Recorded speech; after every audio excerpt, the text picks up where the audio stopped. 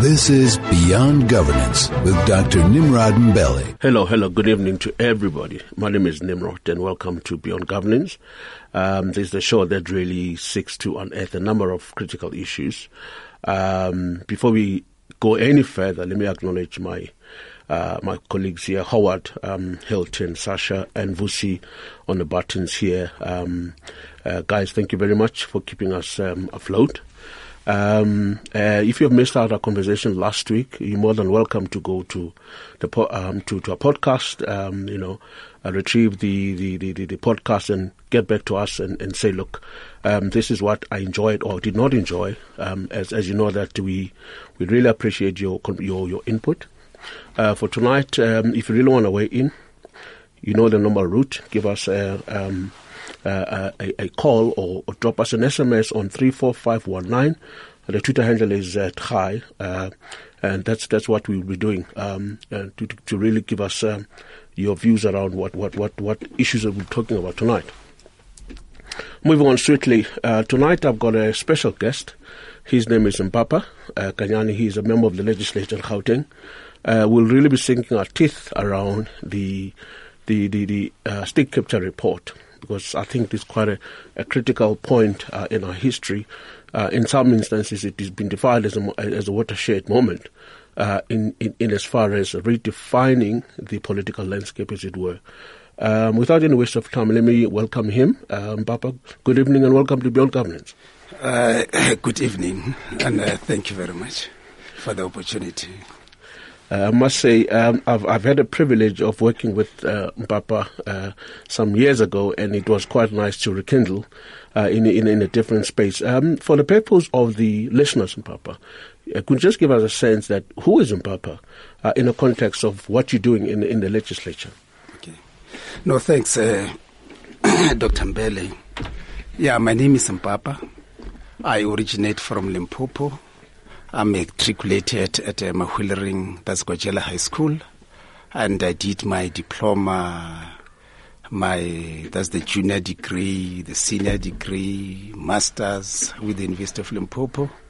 And again, politically, I've been a member of the party as early as 1990, and I've been the secretary of the branch at Leondale.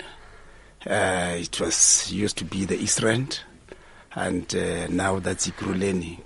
And then I've been also the secretary of the East Rand district, which is the Ikuruleni region. And currently I'm in the leadership of the Communist Party in the province. And like you say, I'm at the legislature as the MPL. I serve in 3 committees. That is in health, that's finance, and that is COPA.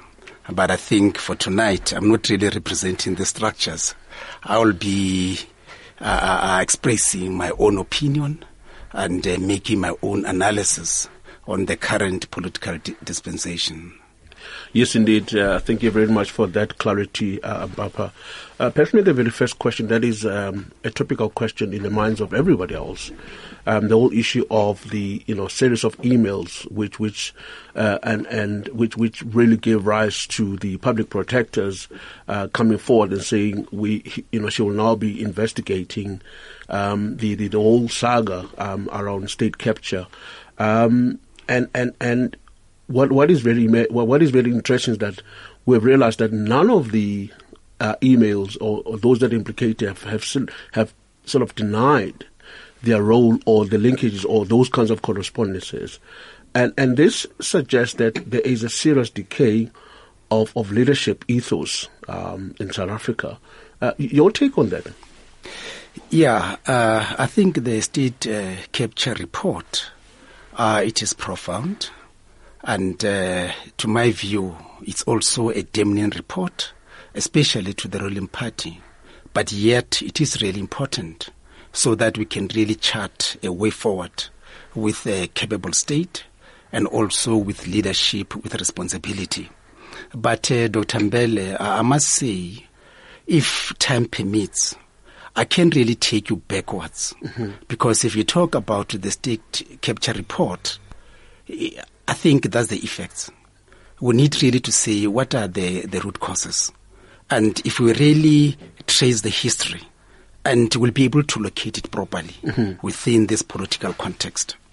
I must say, if you allow me, when you raise this particular question, it conjures up memories where we have really to locate where are we as a country, where are we in terms of we need to classify the moment and interrogate the current.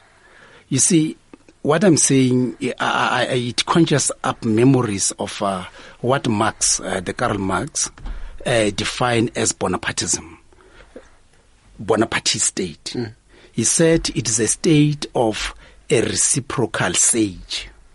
And then we have another philosopher who is we have another philosopher who really added, Gramsci. He says is a state of a reciprocal equilibrium. Now, what that entails, he was defining the moment.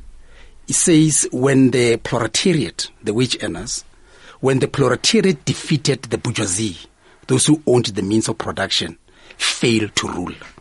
Are we really at that stage? Where we fought so hard and put apartheid in its knees. Now we are in government, but are we really failing to rule? That's the classification. I want to relate it with that. Now, you come to the state capture. One will really argue and say all these tendencies, they started as early as post our political breakthrough in 1994. You'll be the judge. You see, but also I'll quote so that I make a referral. Last year there was this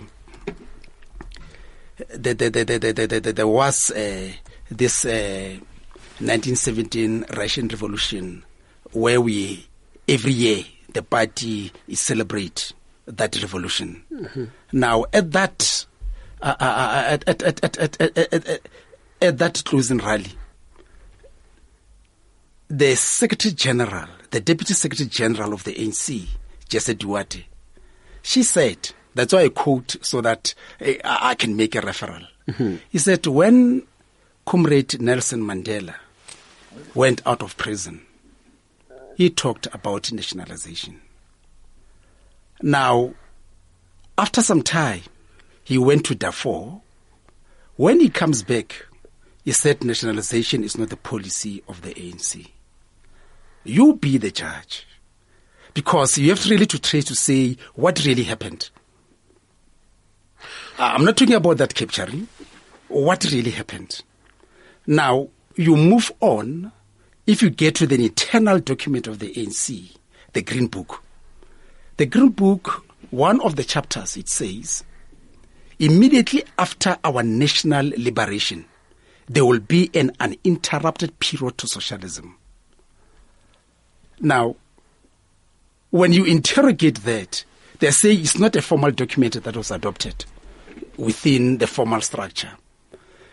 Now, I'm not saying NC should move towards a socialist, because you must understand, as a broad church, you're looking at the NDR, the motive forces, then there should be a role. But I'm throwing out this so that you really understand that build-up momentum to a political breakthrough in 1994, one way or the other, leadership, that's my view, might have been captured by the imperialist forces. Now, I'm trying to trace this so that I'm able to locate my argument. Now, this thing saying capturing, why don't we trace it back up until then? Look, I mean, it's interesting that you give us a historical perspective on what, but unfortunately, you know, what is topical now, it is the Deming report, as you have always alluded to, on and there's evidence, as you know. Unfortunately, from a leadership point of view, you have seen the consequences of the state capture report. When you look at the outcome or the assessment done by some of the rating agencies, they alluded to political stability. or instability, if you like.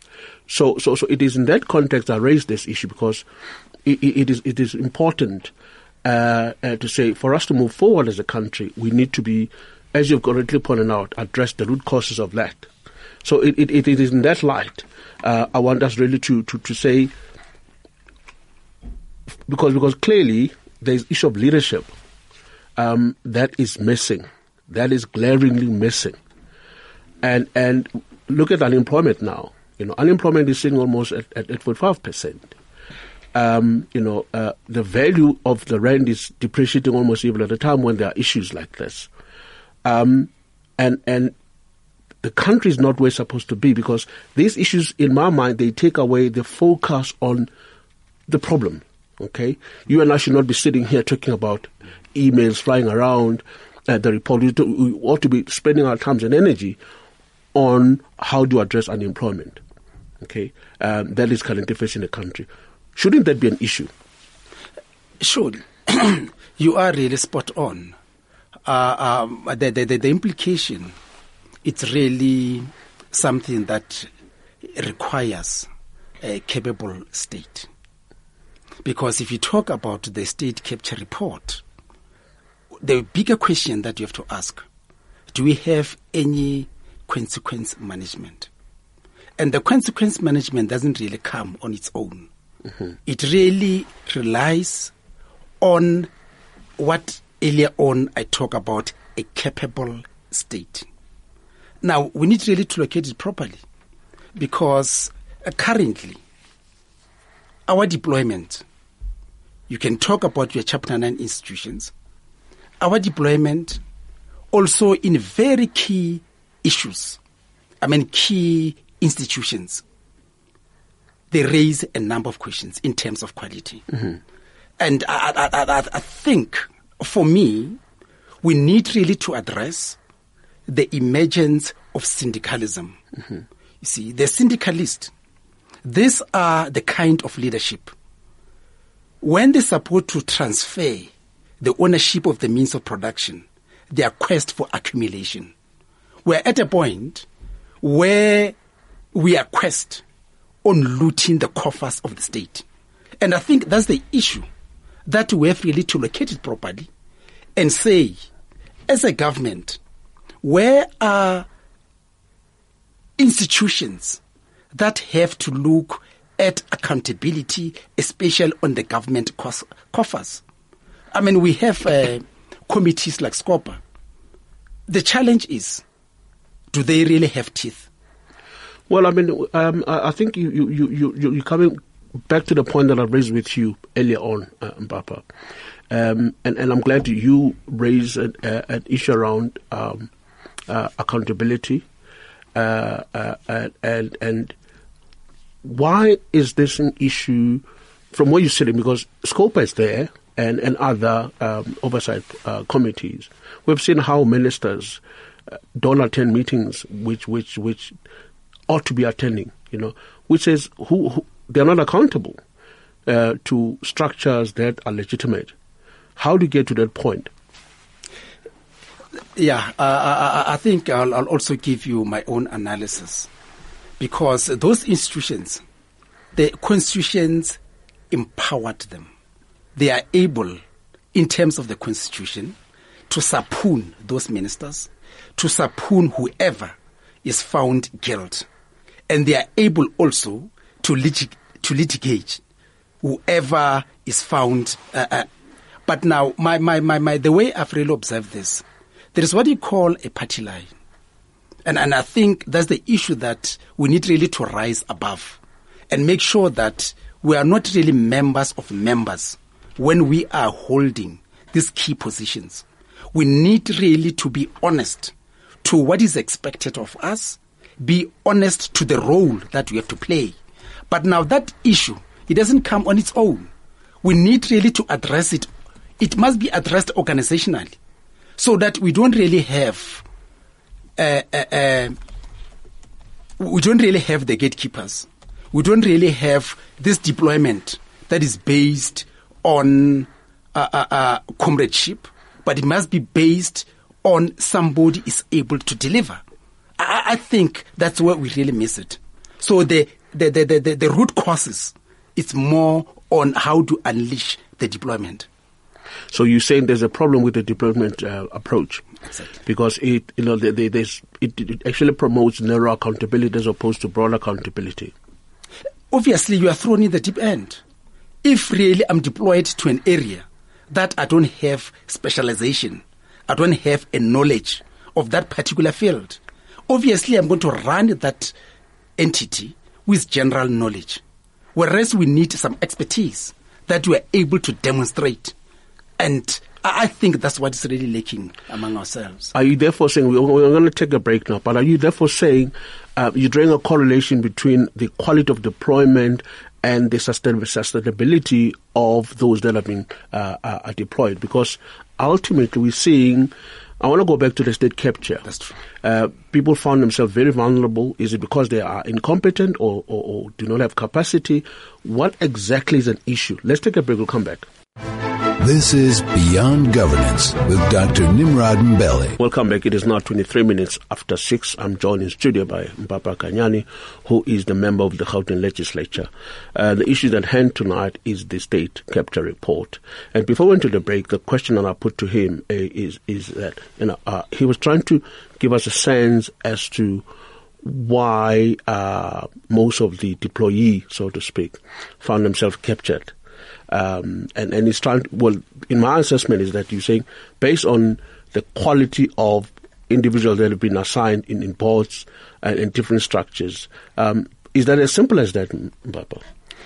You see, the point that I made is that once you are really put into a position that you don't really have a knowledge in terms of the nitty-gritties and the expertise, you are going to operate with inhibitions, and you will end up squatting closer to your character. Mm-hmm. You will never be yourself, and your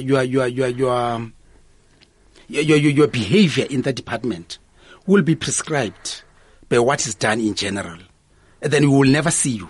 You will never really come up. So now that will really lead to the issues that we've just raised. Mm-hmm. Because if you look at the whole thing of the whole series of the state capture report, it's like you are dealing with the syndicates. But now, if you talk about the syndicates, obviously there will be the boss, there will be those who are holding key positions within that particular structure, meaning others will be like the pawns, and they're going to bend their fingers. So I think that's the reflection that we really see at the moment. And people innocently, then they end up because they cannot really stand their grounds. And for me, I think as a part of the remedial interventions, there should be cater development. And there should also be an empowerment in terms of the role that one assumes in these responsible positions. What about consequence management? Because earlier on you alluded to lack of consequence management, because some of these issues are as glaring as daylight, and there's clearly a narrowly defined accountability, which somehow is somehow being perpetuated by leadership that is not serving the best interest of the country, or leadership that is not serving the wider community, as it were. Surely that's just, accountability and lack of consequence management should be at the forefront in trying to address some of these shortcomings. If you get to a point where there are serious consequences of ill discipline, I don't think skills and competencies justify people looting. Not at all. What is glaring and what is missing administratively is the ability to signal strong element or strong voice around corruption and taking action and decisive action, and that's what is that's what is missing. We all of the view that there's not enough political will to even show that we care. How do you get to that point? Because some of the guys that are implicated in these emails are senior government officials. That's why we are really mixing politics with business. Because if you look at a number of politicians, they will be owning businesses. Now, if you look at that, to say, how, as a politician, are you able to have business aside? Obviously, you will be having an influence regarding the whole tendering process, and that will lead to corruption. And you see, it's not enough to say you must declare at the integrity office. I will declare and then what? And then continue with the system. So I think maybe we need really to locate that and make sure that we make sure, and as a policy, that once you assume a political office, you must never be involved with business. And no attempt has been made that when you are in government, that's within the department, especially at the senior level. But let's move also to politicians, because that's where the crack of the matter is. Because once you get into that, obviously there'll be temptations, and then you'll end up making this influence. Then later on, then becomes an open looting. I think that's what led to where we are at the moment. So you're basically drawing a correlation between political stomachs, or as it's been defined, with how the state capture report looks like. Because ultimately, some may argue that the state capture report it seeks to try and reflect issues that are there. It says we have lost the moral ground. Leadership has lost the moral ground. Leadership is perpetuating corruption and maladministration, and there's no accountability at all. That's why I'm saying I think we have really to empower our institutions that are really dealing with corrupt activities. You see, the AG, year in, year out, will really reflect on the maladministration, especially on the tendering processes. But now it does not have the power to can institute litigation. So he gives it to the government. And now we have got the oversight role, which will be the scoper, will also be the finance department, because they have really to monitor the finances. So those committees should really, because they are empowered, but we must, that's why I gave you to say, if they are captured themselves, then it becomes a problem. So we need really to get away that once you assume that office, they have to be screened. There must be, we need really to get deeper into them so that we get their lifestyle audits, and we become very, very strict so that their actions really are equal to the role that they play. But I must give you another dimension in terms of the state capture. The capturing, it might also be external.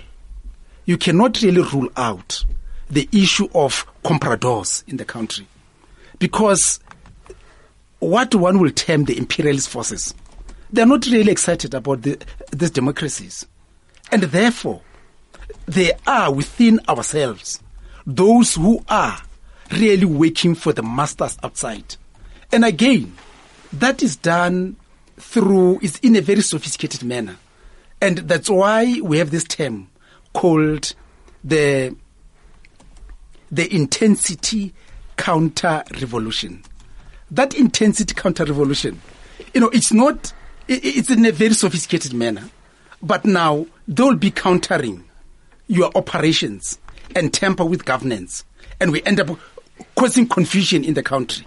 So such elements, obviously we need to get a way of detecting them so that we're able to locate and arrest the problem. Because they end up being predators. And that manipulation is through, we see the brown envelopes. So the money is splashed all over, so that, it's in a very sophisticated, but then that political stomach you talk about, it now comes up. So for me, I would say it's not just only internal. We need also to look at these forces that are jealous about our democracy. But one might argue that, filling with conspiracy theory. If first and foremost, one would argue that for us to move forward as a country in terms of tackling head-on corruption and maladministration, is to lead by example. Unfortunately, leadership that is implicated in these issues are still there, and it almost gives it a right to survive until we get to a point where we remove this. Talking about external forces, I don't think it necessarily add value, even though we can just acknowledge it. We need to drill decisively with the rot, but we seem to be failing that, because earlier on I made reference to unemployment. That should be the key focus. Skills development, that should be the key focus. But the emphasis is around corruption, is around leadership that's self-serving. But how do we get to the point where we move away from that? Follow-up question is going to be on the policy conference of the ANC, which others may argue that for us to change the landscape is to really debate the issues around the different electoral system, the PR system and the constituency-based system, because ultimately we need to get to a point where leadership is accountable to the people. Leadership is not accountable to a party. Your take on that? Yeah, I think you are really, it's like you read my mind in terms of some of the remedial interventions that has to be made. Because it has to start on how to get into a political office. I think that should be that should be very clear. Because my reflection of the current, how one gets there, it is based on money. If one is able to buy members of the branches to push his name, no matter how credible, no matter how able is that particular person, obviously, based on the unemployment you're talking about, he will be voted in. His name will be part of the list.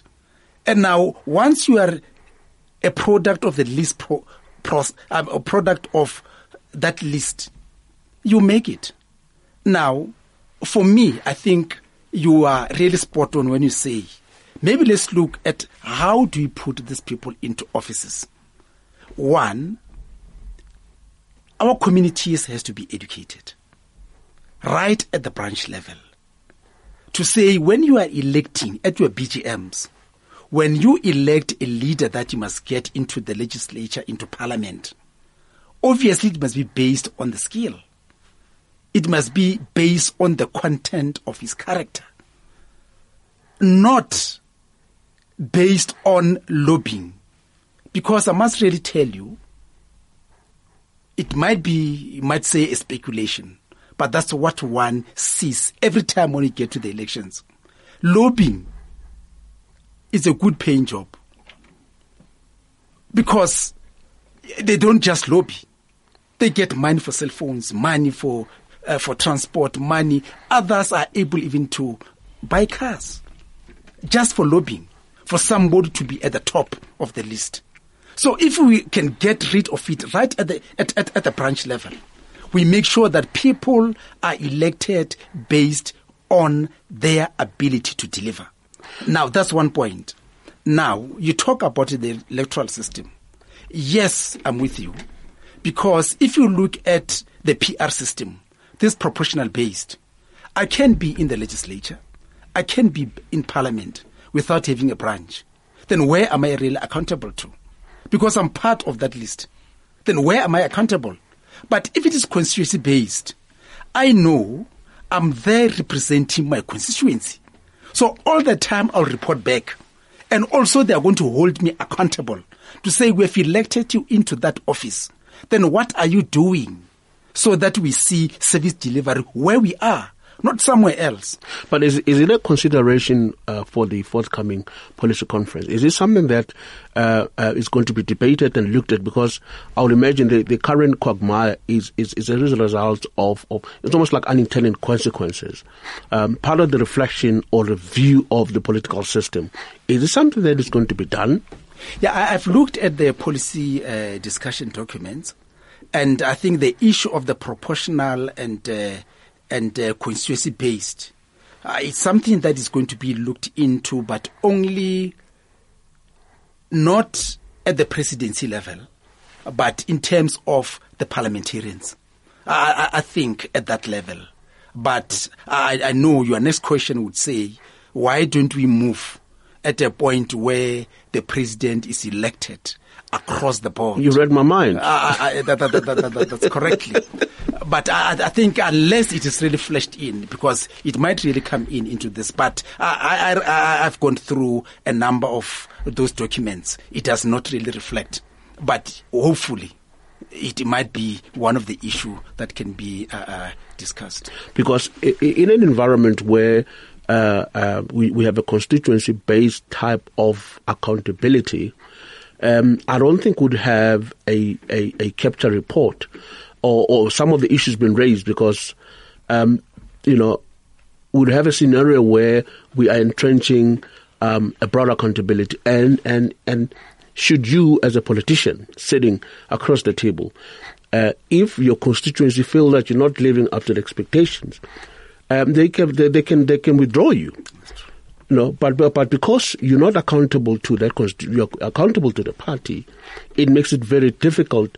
Because loyalty, it's more loyalty to the party first than your population, which shouldn't be the case. Exactly, because I know the issue emerged strongly after the previous local government elections, and that's where that issue had to emerge. Because if you look at the local government, there are two systems that are really there, and once you made noise, then you are able to woo everybody and you get voted. But if it is constituency based, those people knows you. They will scrutinize you, and there will be that accountability. And if you look at across these local government elections, if you move that way, then the ANC would have been in power.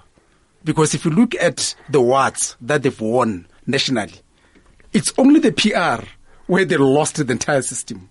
But I'm just raising this to say it's something that we need really to engage and look at it. Yeah, that's some of the issues. Well, it is now 7 o'clock. Let's take a break. We'll come back in a second.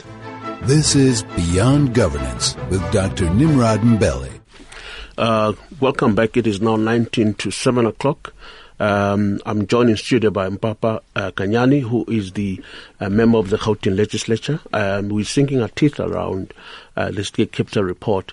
Earlier on, the question was, because the capture report is a symptom of a bigger problem.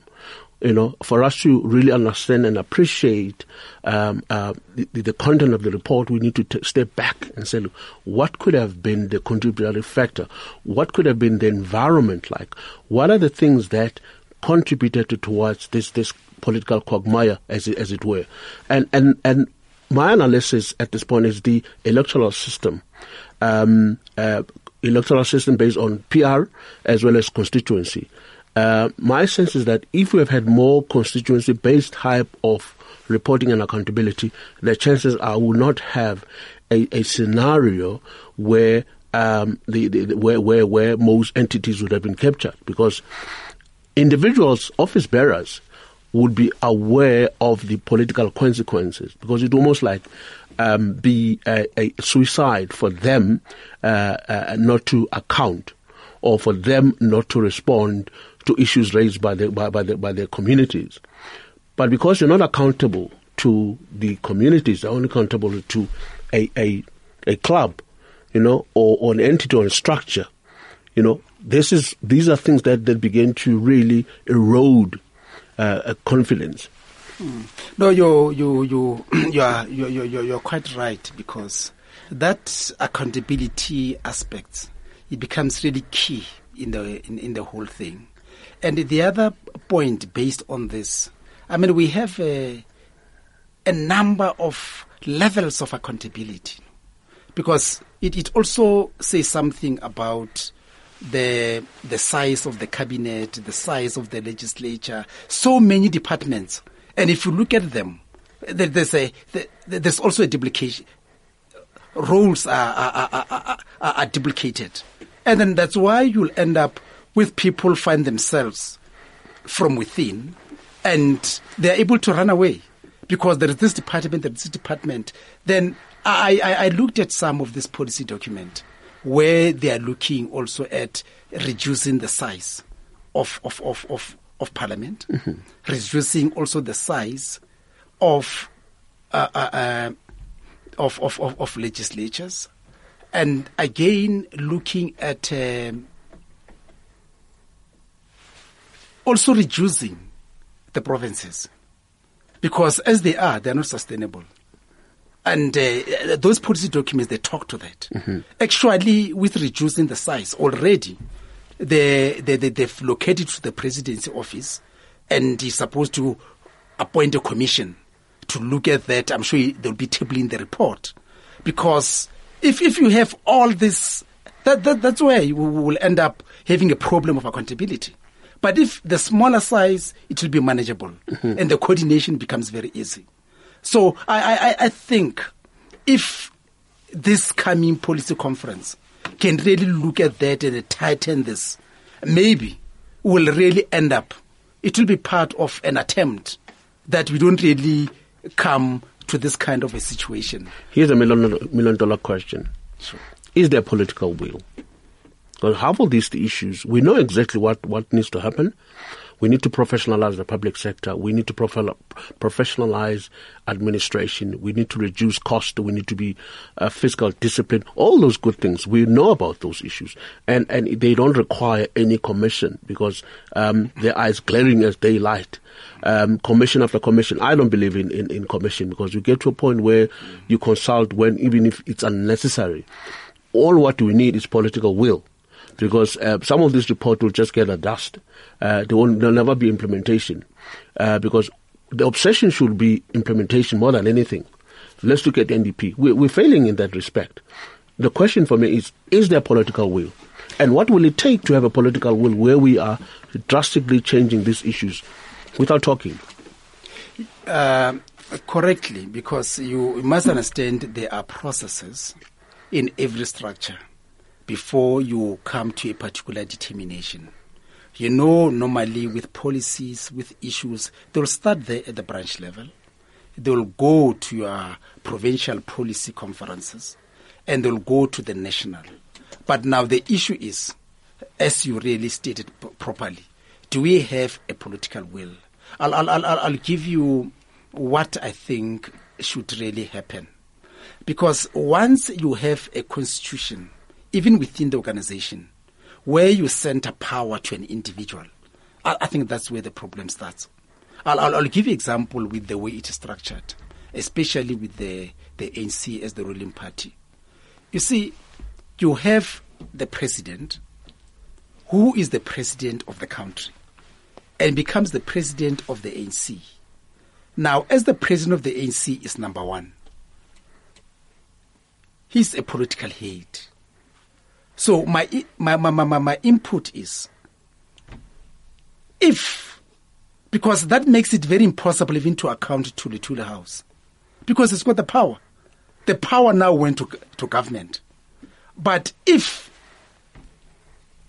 let's say, the Secretary General is number one in terms of the Constitution, he's the political head, then when you're a president, because we know you'll be in government, leading government, then you'll be accounting to the House, not at the higher level. You'll be accounting, being maybe number three, where, I think in terms of the constitutional amendments, they should really empower the office at Lutule House so that the Secretary General becomes number one, like it is happening in the SSCP. where the secretary is the political head, meaning the president will account. But now it becomes very impossible. We have centered power to an individual. Obviously, power corrupts. And absolute power corrupts. Absolutely. Then it will end up where the center cannot hold. That's really my intake around it. So the point that you raised, that's where it becomes a frustration, that issue of the political will. Well, it's now 12 minutes to 7 o'clock. I'm joined by Mpapa, who is a member of the Gauteng legislature.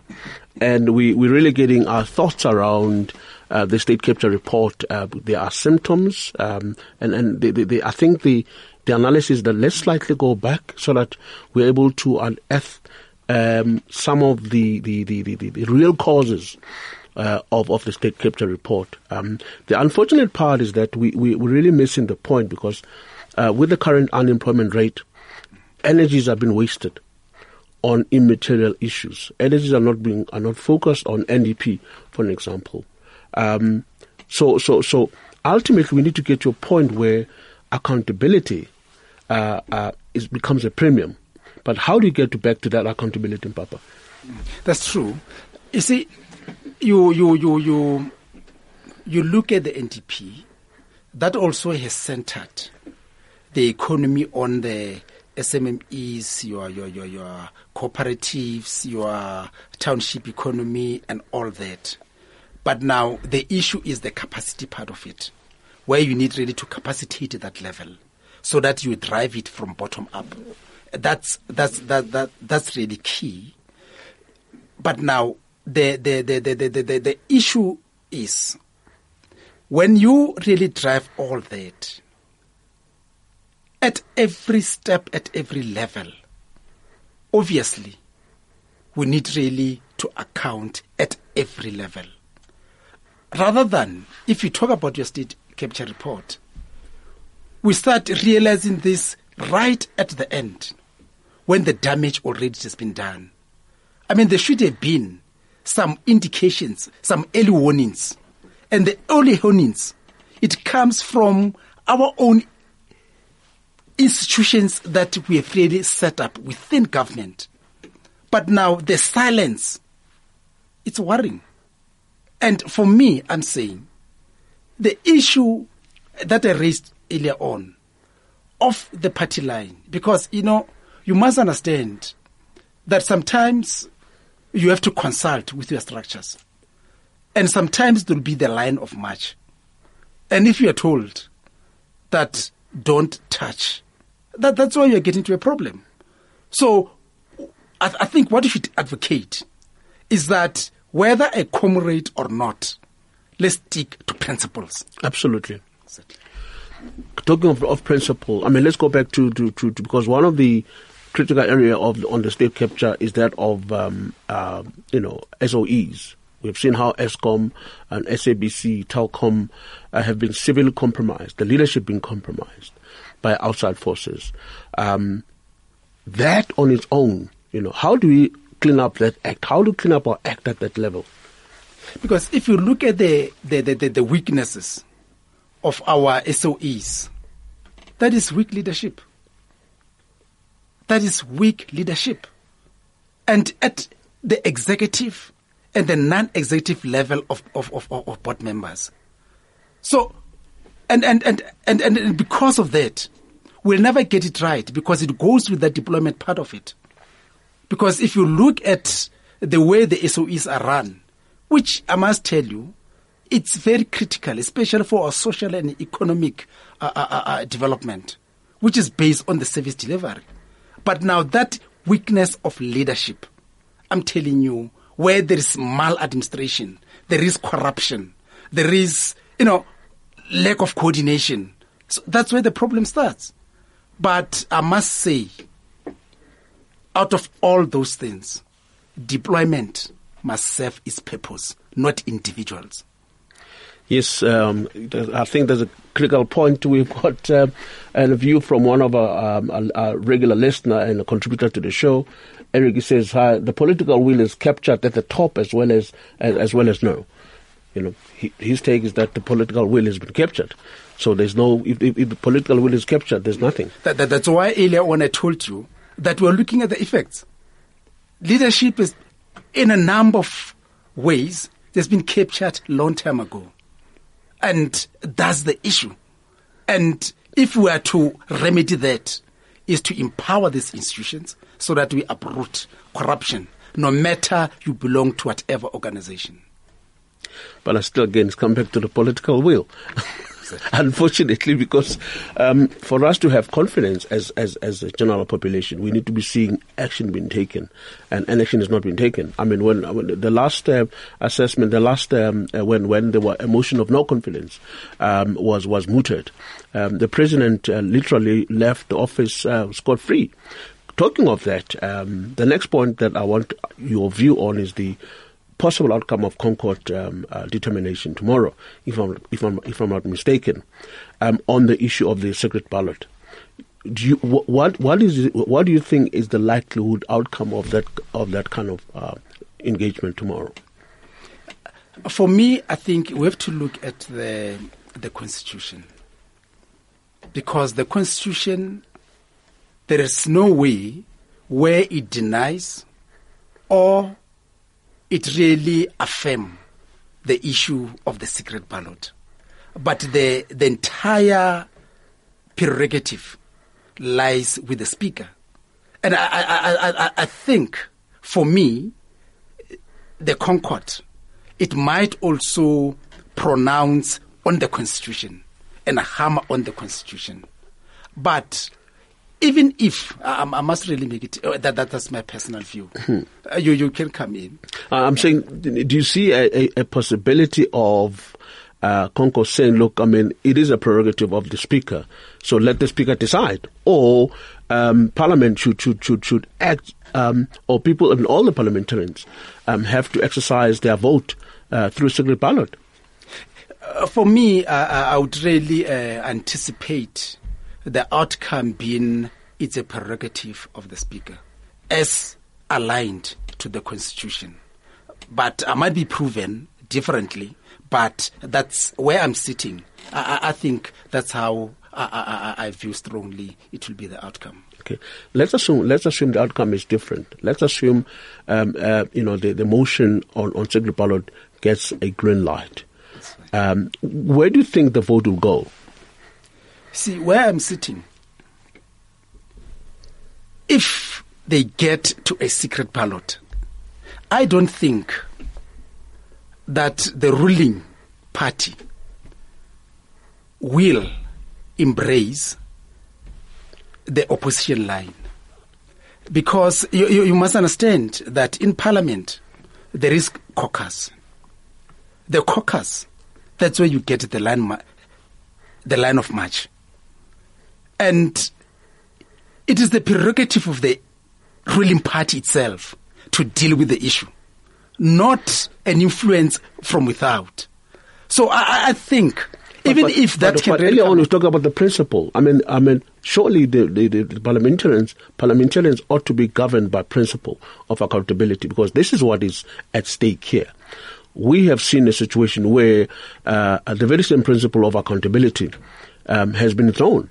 Now, people have to vote with their conscience. People have to elevate critical thinking to a point where they say, no, this can't go on. You see, but how is that? Because now you want to reflect that with the party line. The ideal situation, it's a principle that should really be supreme. But the reality is, you are dictated by dynamics that emanates from the ground. The reality is, the way I understand the process, it's unlikely. But why? You see, there is culture, there is practice. Those ethos and philosophies of practice, you end up attached and you owe allegiance to. Up until it is really clarified at other levels within the echelons of the movement, I don't see it happening. Well, unfortunately, we're going to have to leave it there. Unfortunately, we have run out of time. Mpapa Kganyane, thank you very much for your time. We really appreciated your inputs, and I certainly hope everybody got a sense of where we are in terms of the symptoms. We really need to talk about how we address the root causes, not the symptoms. The state capture report is a symptom of a broader systemic issues. But for us to move forward, we need to really address the root causes. Unfortunately, we're going to have to leave it there until we meet again. It has been an absolute pleasure